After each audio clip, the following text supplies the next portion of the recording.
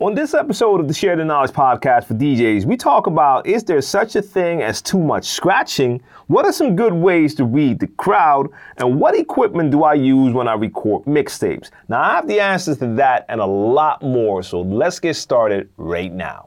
For the last 26 years, I've been rocking stages, playing in clubs, and having a lot of fun as a DJ and turntablist. And in that time, I've seen and learned a lot. Now it's time for me to share that knowledge by answering the questions that can help you to become a better DJ. I'm DJ TLM, and this is the Share the Knowledge podcast for DJs. 1212, what's going on? Welcome back to the Share the Knowledge podcast for DJs. I'm your host, DJ TLM, and this is episode 7. This is my Q&A show where I try to answer as many DJ-related questions as possible to the best of my ability. Now, I have over 25 years of DJ experience, and I've been a tour DJ for over 20 years. I've been producing for quite some years as well. I've organized events. I've done a lot of things within the hip-hop music industry.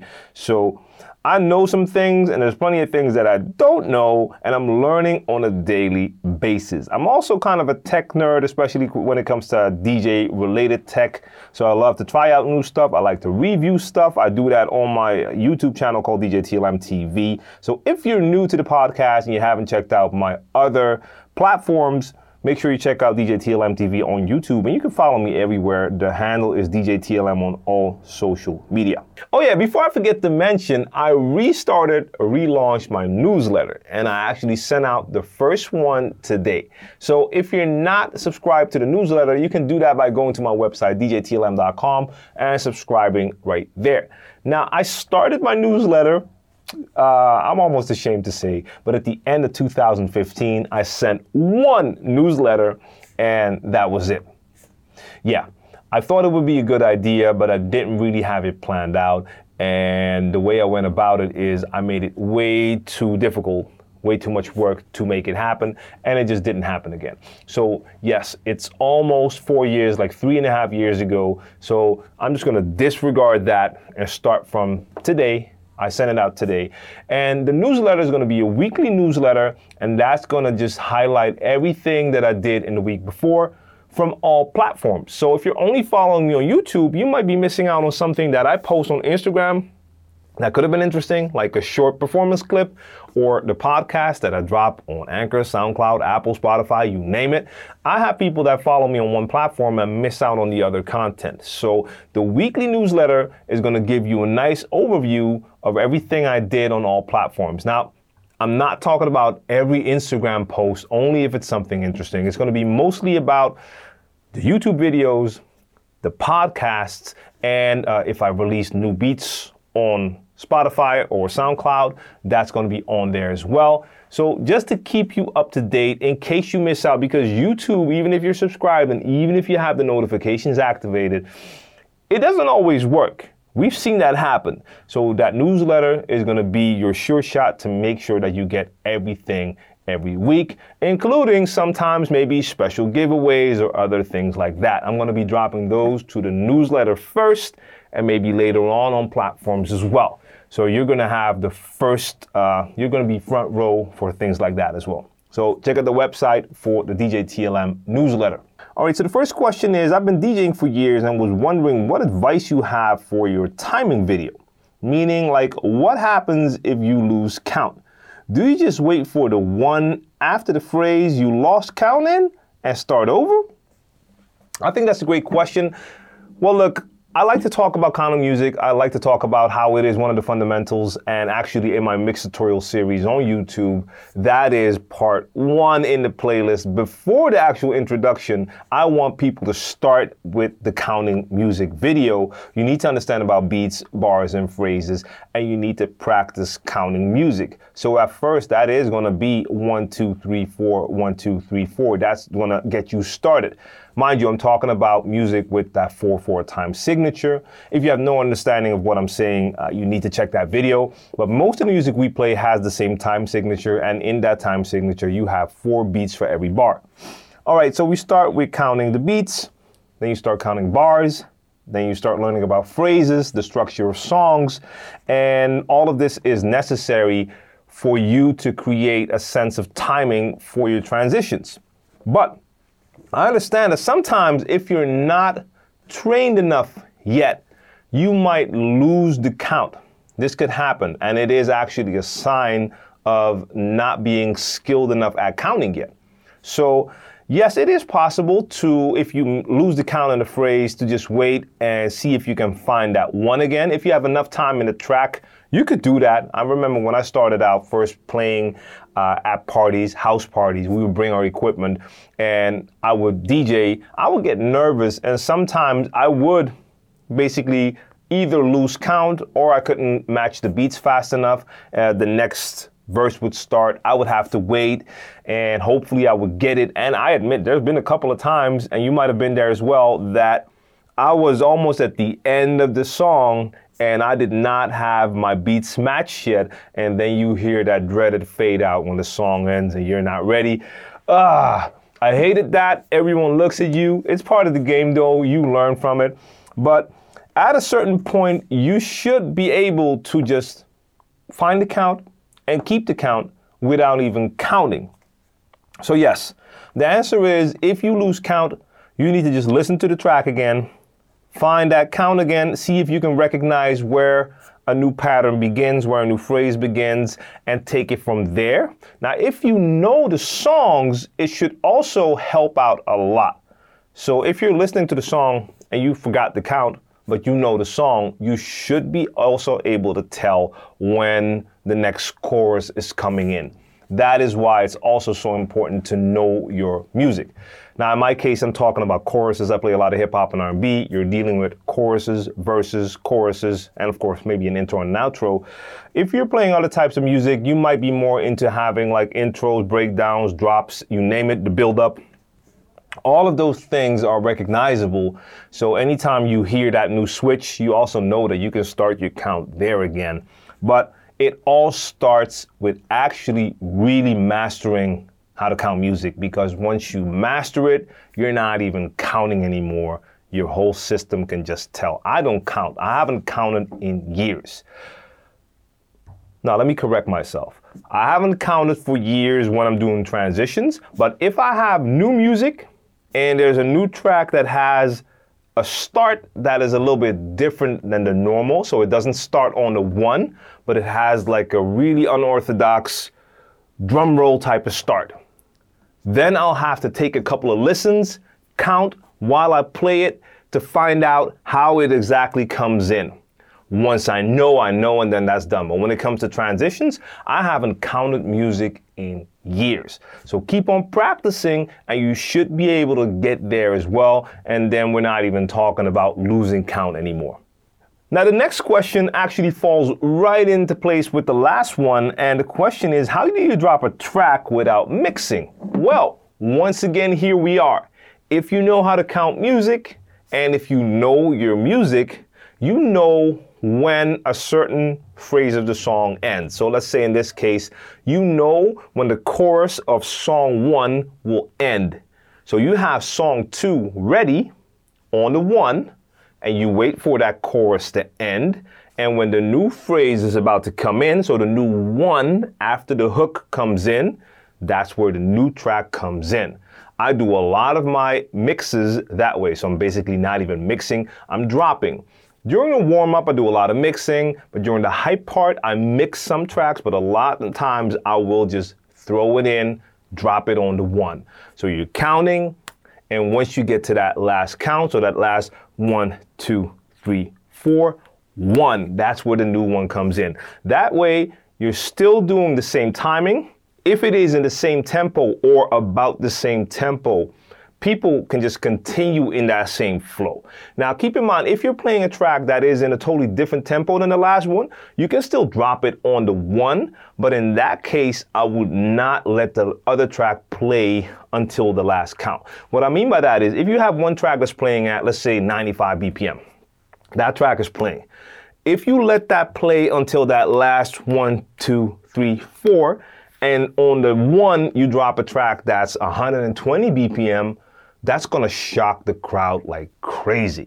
So if it's a familiar song, like I said, during the hype, I might drop on the 1 a lot. If it's a familiar song, I know people are gonna be singing that hook. I might even have a microphone ready to sing along as well. I'll take out the track for the last couple of counts. Let them sing the last 1 or 2 lines of the song without a beat there. That way, the impact of the new track is going to be totally different.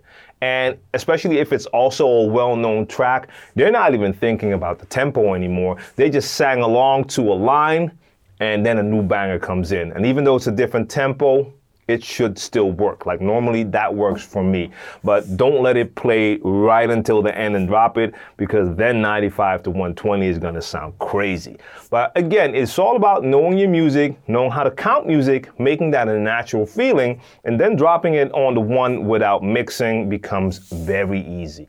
And I actually have a video about this, and I think the video was called Mixing versus Dropping It on the 1. You have to check my channel. If you go to my YouTube channel, go to the search box and you type in dropping it on the 1 or drop on the 1, you should probably find it that way. And I actually show you an example where I'm mixing and where I'm dropping it on the 1 without mixing. So in last week's episode, I talked about not taking shortcuts because someone asked me a question if I had tips how to speed up the learning curve. And this week I have a question that kind of boils down to the same thing, but there's a longer story attached. So let me just start with that story. I'm 24. I started DJing when I was 19, but my whole equipment was stolen, and the problem was I loaned the money for it, so I couldn't afford a new one, so I had to quit before I even started. For years I was planning to start over, but money was a big problem, and college also. So for 5 years I did nothing. I lost 5 years. And now my thinking is that even if I start now, I could never be as good as I would be if I would have started at 19, because 5 years is a lot of time. And also every DJ and producer says that you always learn and that it takes a lifetime of learning. So my logic is that I will always be 5 years behind. Like when I'm 26, 27, I will never be as good as I would be if I started at 19 because of the 5-year backlog. And even when I'm 30, I will never be as good if I would have started at 19. So what do I do? Is there any way to compensate lost time? Any tips for faster DJ and production learning? I really had the passion, but when I think I lost 5 years, I just lose desire only because I think I will never be as good and I will never have the skill that I would have had if I started at 19. All right, I think it even continues with more of the same, but the message is pretty clear. So let's just start right here. You shouldn't be living with regret. That's a terrible thing to do, and especially because it is something that happened and it was out of your control. So stop thinking about what if I started at 19. That's not the case. You're starting at 24. So let that go. Stop thinking about that. And let's be honest, if you're going to use that as the mindset, then I could always say, what about DJs who started at 13? Does it mean that they're all better than you because they started earlier? They have more of a head start? Now, the answer is no, not really.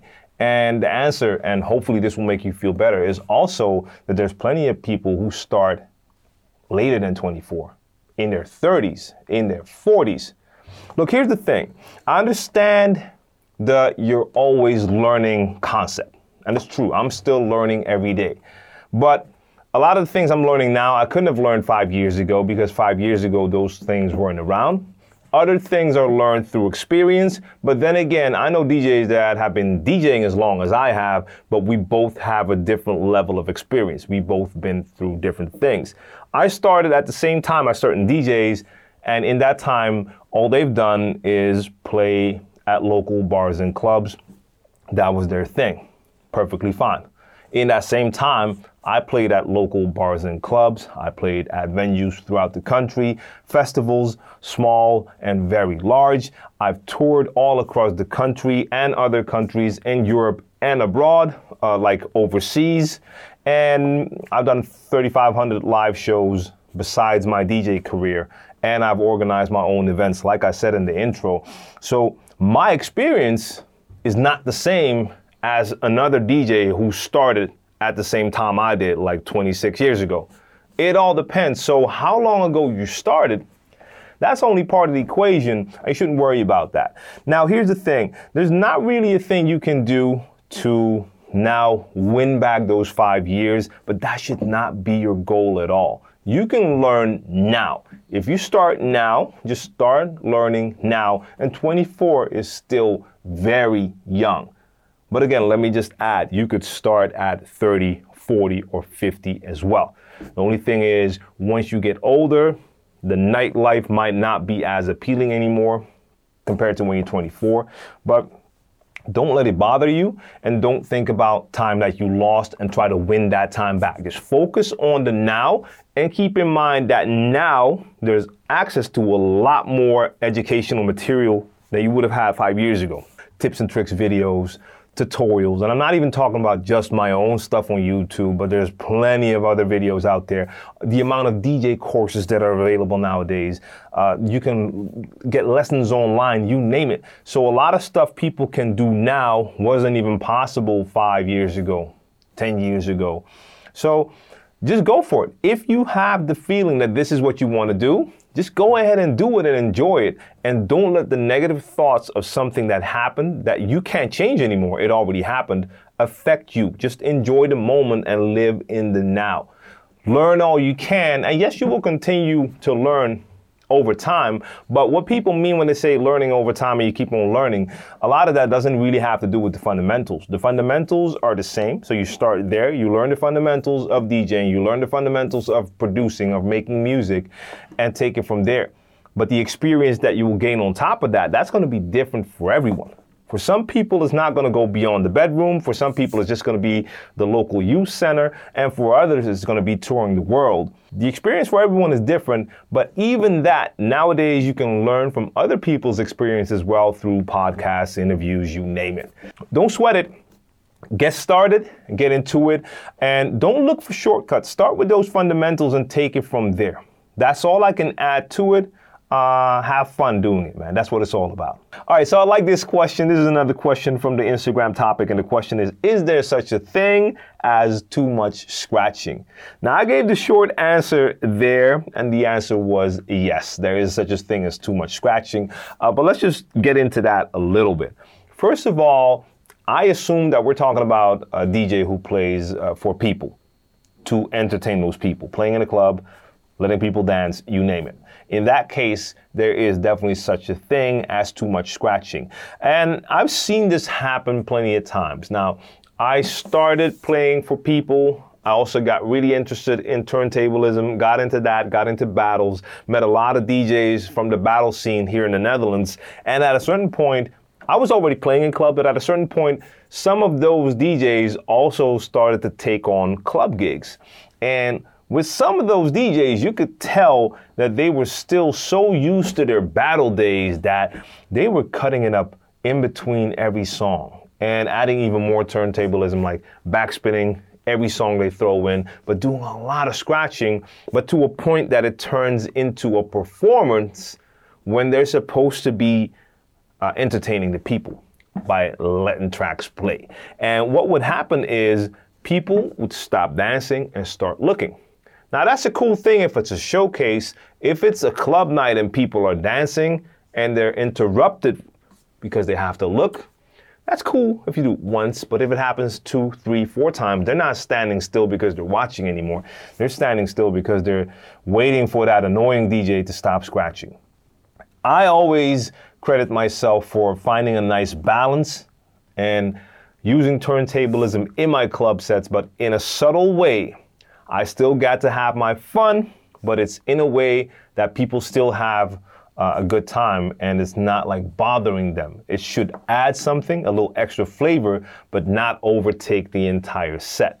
So yes, you should definitely watch it if you're playing like that in front of people. Now, if you're known as a scratch DJ and you're being sold, you're being put on the bill as the DJ who's gonna do, let's say, a Red Bull 3 style showcase or something like that. Now, that might include a lot of scratching in there, but even with the Red Bull 3 style sets, they're still made to have people dance. But if it's like marketed as a turntablism showcase, you can scratch for 5, 10, 15 minutes. People probably came to see that. That's a different story. Now, if you're just a scratch DJ, I don't know, there's probably not such a thing as too much scratching. And I know some people who like to scratch all day and night, but that's mostly in the confinement of their own little studio or house, and when it's that time, you can do whatever you want to do. But in a club, take it easy. So when it comes to my style of DJing, freestyle DJing, there's one very important element to make that work, and that is reading the crowd. Now, I have a question about that, and the question is, what are some good ways to read the crowd? I don't know, I can't really say that I can name different ways to read the crowd. I basically use my senses and do two things. I use my eyes and I use my ears. That's it. You're reading the crowd, and what that means is you're looking at their reaction to what you play.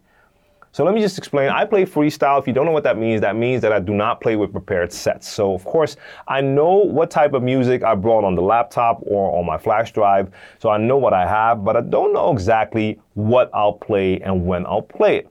Now, if I'm booked to do a certain type of event, of course, that will narrow it down. So if I'm playing a 90s hip hop R&B party, I already know I'm in those 90s hip hop and R&B folders. So that's pretty specific. And I already know that the crowd coming in is gonna like that style of music. That makes it a lot easier. I don't have to do the same amount of reading the crowd as I would if I'm playing like an open format party where anything's possible and you're not really sure what type of crowd is attending. So taking it back to that first example, it's a 90s hip hop R&B party. If I'm playing the warm up, I don't really have to read the crowd. I know the type of songs I'm going to play. It's going to be 90s hip hop R&B with a nice smooth vibe, not too much energy because this is the warm up. There's not going to be a full dance floor yet because people are still coming in. I'm just going to set the tone, set the mood, and play some nice tracks that'll fit for that part of the evening. Now, as time goes on, I'm going to start to add a little bit more energy. Even in that phase, I don't really have to do a lot of reading, but at that point, my goal is going to be to move people more towards the dance floor. So the only thing I'm doing then is I'm selecting a couple of tracks, and those tracks have one goal. They're supposed to get people on that dance floor. If I play one or two and they're not moving yet, I might just adjust the strategy and look for something maybe a little more hype, or I just think of something else to do, some other track to play. But that's the only reading I have to do. Are they going towards that dance floor? Is the dance floor filling up? If the answer is yes, I'm doing my job. If the answer is no, I have to just come up with a different plan, look for some different tracks. Now, during the high part of the evening, I don't really have to look. I will look, but you're also using your ears a lot because you're throwing in the bangers, and most likely, if you're hitting them with the right bangers, you're gonna get the nice ooh-ah reaction from the crowd. They're singing along to the hooks. Now, if you hear them singing along to a couple of hooks, you know, all right, got you. They're in, they're having a good time. I know what type of tracks to play. Now, if I'm playing at like an open format type of event, there's all sorts of music being played, I'm gonna have to pay more attention and really take a close look to see what type of people I have. So I'm gonna try a lot of different genres, and while I'm playing, if I'm playing, let's say I'll play a couple of dancehall tracks. It's gonna be very easy to see if there's a reaction, because if they like dancehall, you're gonna hear a reaction and you're gonna see a different type of dancing going on. So I can tell if they like it or not. Sometimes you do it and you see no one moving, you're like, okay, this is not the crowd for that. And I might try something totally different. But I'll try a couple of styles and I'll read that crowd. I'll watch to see how they're moving, if they're moving. And after that, maybe also, of course, use my ears, but mostly just looking at their reaction. That's what reading the crowd means. You're reading their reaction. So that's what I do. I don't have different ways beyond that. Looking, listening. Now, I am interested, if you're watching the video, and if you have different ways to do it, let me know in the comment section.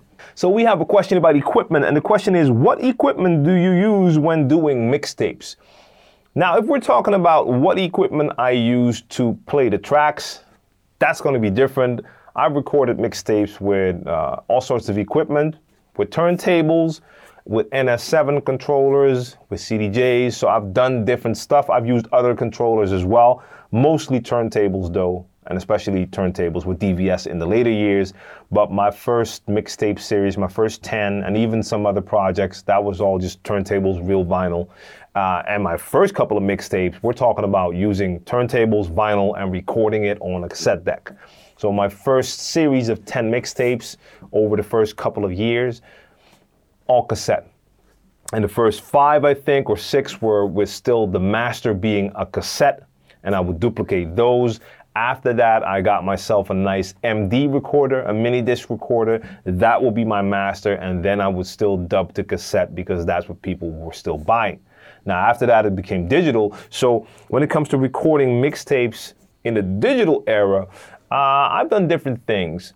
Either I would have my DJ set and I would connect the output of my mixer to an audio interface that was connected to my computer, and then I would record with some type of recording software. A lot of times I would use Cubase, and that was my preferred DAW at the time. Used that for recording. I've also done mixtapes where I recorded in Audition, and I've even used Audacity. So there's all sorts of, recording software, production software that has recording capabilities. So take a DJ set and then have your output go into your computer through an audio interface. Now, an easier way to do it, and that's what I do nowadays a lot as well, if I'm recording a one-take mix, so basically a quote-unquote live mix, I'll record within the DJ software. So if I'm using Serato, I can record in Serato. I can do the same in Traktor, Rekordbox, you name it. So recording it inside the software while you're playing. But if I'm recording a mixtape and I want to do like a track-by-track recording, I'll use some recording software on a computer to record what I'm doing with the physical set. Last way I've also recorded mixes, again, live mixes, is just to take audio recorder that I have, connected to the DJ set at the venue, and then just record it. So my Zoom H5 has the option to record WAV 24-bit, so you get nice quality. I'll take the recording output on one of those DJM 900s and just record the audio like that. That is a way. And another way, and I've done that basically only once yet at home, and that is to use the, what's it called again?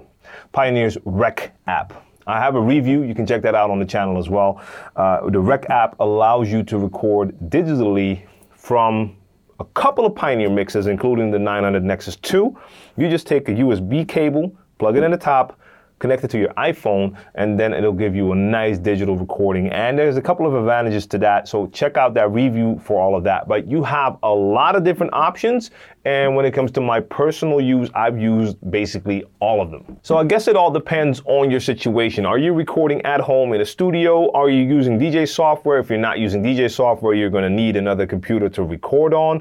Or if you're recording a one-take mix, you could also use an audio recorder, whatever works. And the same thing applies to me, whatever works. If I'm recording here, I don't have a second computer to record. So we'll have to record within the DJ software to make that work. If I want to do a one-track recording mix session, so I want to record track by track, I have to bring in a second computer to do that. So it all depends on the situation and how much you have available to you. So I did receive a question about tone arms, and the question is, now that I got my replacement RP8000, can you talk about proper tone arm setting and height on turntables? I would like to hear from you about it. Here's my thing. Now, if you're listening to the podcast, it's going to be really hard to show you, but my honest answer is, when it comes to proper turntable treatment, handling, setting, I was never really into it. Sounds crazy, but when I started with turntables and I got into turntablism, I only had one goal. I wanted to make sure my needle didn't skip. And basically what I would do is I would have my weight as heavy as I could set it so that the needle would be pressed on the vinyl as hard as possible. So I would have that all the way screwed towards the middle. Not have the weight all the way out to the end, because then it's going to make your needle, your cartridge, lighter and have less pressure on that vinyl. So set it to the heaviest, so it would have the most pressure on that vinyl. When it comes to height, I think I always put it quite high, but it depended. Different turntables reacted differently, and every time I came to a club, it all depended on how that turntable was. Some were treated like awful, some were just some were just all messed up because DJs back in the days used to mess around with the turntable. So if you had like a resident DJ, sometimes they would open them things up and change stuff. And you could tell, like you would have two turntables and you have them both playing at +2, but they weren't playing at the same speed because DJs were messing around with the turntable. So I would just try stuff, put the height of the entire tone arm a little bit high, weight as heavy as it could be. And then at certain points I used needles and I found that the heaviest didn't work anymore and I actually had to put it a little bit lighter. So it depends on the needles as well, because my M447s reacted differently than some of the Artiphon needles. And definitely when I was using my Stanton 500s, I would have to have it at the heaviest, put a coin on top of the head shell as well, do all sorts of things. Then you have that little anti-skating wheel on there as well. I never had a correct setting for that. I tried a couple of different things, and especially at a certain point, I didn't even really move that one unless I had some real trouble and the turntable just, the needle kept on skipping, then I would try stuff. But sometimes I would come into a club, I would check my needles, I would put the needles on the tone arms and start playing. And if I found that I had an issue, then I would start to adjust stuff. So I'm a horrible person to ask, and I know there's DJs out there who are very specific, and they'll bring their little app on their phone even nowadays to check to see if the rotation is correct, and they have the perfect height for the turntable, for the tone arm, for their needle and their vinyl, you name it. I'm not that guy. That's a crazy thing. I'm definitely into tech, and I like to explore, but I'm never one to read manuals, especially back in the days. Sometimes I do now because things got more complicated. I just went on and experimented, and if something worked, it worked, and I used it that way. So I don't have a better answer than that. I'm sorry. All right, I want to answer this question right here because this is a question I see a lot in different shapes, forms, and sizes, but it all comes down to the same thing. So the question right here is, what's a good track to practice beat juggling on a controller? Now, the reason I say there's all sorts of questions like this is a question that I would consider similar is when people ask me, what's a good sound to practice scratching? Or what's a good song to practice mixing? The answer is a lot. Now, I'm not going to say every song is as great to practice mixing or every beat is as great to practice beat juggling, or every sound is as good to use for scratching. But the answer is there's so much you can use. Now, in certain cases with scratching, you could scratch with every sound, but not everything is going to sound as good. And if you want to practice certain techniques, like the transform scratch, you cannot use like a very short sound for that, or a kick drum. A kick drum is not going to work for the transform scratch, not that well. You want to have preferably a longer sound that you can really chop up into a lot of pieces. Now, if you're practicing the baby scratch, you could have a kick drum to practice that. Is it going to sound as good if you're doing a scratch performance? No, then you want a different sound, but hopefully you catch my drift. Same thing with practicing mixing. You can mix with any music. If you want to start easy, you might want to start with some house music with some 4-to-the-floor drum beats, because that is easier than using, for instance, hip hop, where the drum patterns are different, but you have a lot of options, a lot of choice. Don't start with live music like old soul funk. That's going to be harder. So if you want to start simple, take something else. If you want to make it harder, use live music. I've talked about that in plenty of videos as well. But in this case, if we're talking about beat juggling, there's a lot you can use, but I think the best thing to start with is to try and find something that is a little bit clean. What I mean by that is start with something that has a nice drum pattern in there, but not too many sounds. Now, it doesn't really matter. You could use something with a lot of sounds, but if you're practicing right now, you want to keep it simple. If you have too many sounds in there, it might get a little bit confusing. If you only have a nice clean drum pattern, like just the kick and the snare, that's easier to focus on. But it doesn't matter if you're using turntables or a controller, what type of beat would be good to use. I have a couple of beats on my SoundCloud that aren't too fast, so the tempo's pretty okay. and that basically have just drums in there. So that's a good place to start, in my opinion. Now, some DJs might approach this totally different, and I'm not really up to speed with all DJs and turntablists' practice regimen. But for me, if I'm practicing beat juggling, basic techniques, just some drums. Now, once you get a little bit more advanced, you want to have something extra in there, like a melody or at least some sounds, because then you're going to use those sounds to manipulate and really transform it into a different melody, you name it. You can use a lot of things. I'm having trouble just to think of like an example track, but that's my whole point. It doesn't really matter. If I want to start practicing beat juggling right now, just some basics with a kick and a snare, I'll just open up the folder with instrumentals and I'll find some kicks and drums on plenty tracks that I can use. So don't focus too much on that. Just find a nice track with just a nice clean beat to start with. So that's where I'm going to end episode 7 of the Share the Knowledge podcast for DJs in 2019. I hope you enjoyed the episode, and I hope my answers were able to at least get you started, help you on your way, or give you the information that you needed. Now, if you want to ask me questions, I'm on social everywhere. The handle is DJ TLM. Check out my YouTube channel, DJ TLM TV, and you can also reach me by email, sharethelknowledge@djtlm.com. Make sure you subscribe to the newsletter by going to my website, djtlm.com, to get that weekly fresh update with everything I've done in the last week. And that's basically it. I'll be back next Monday with a new episode. Until then, have a lot of fun and practice, practice, practice.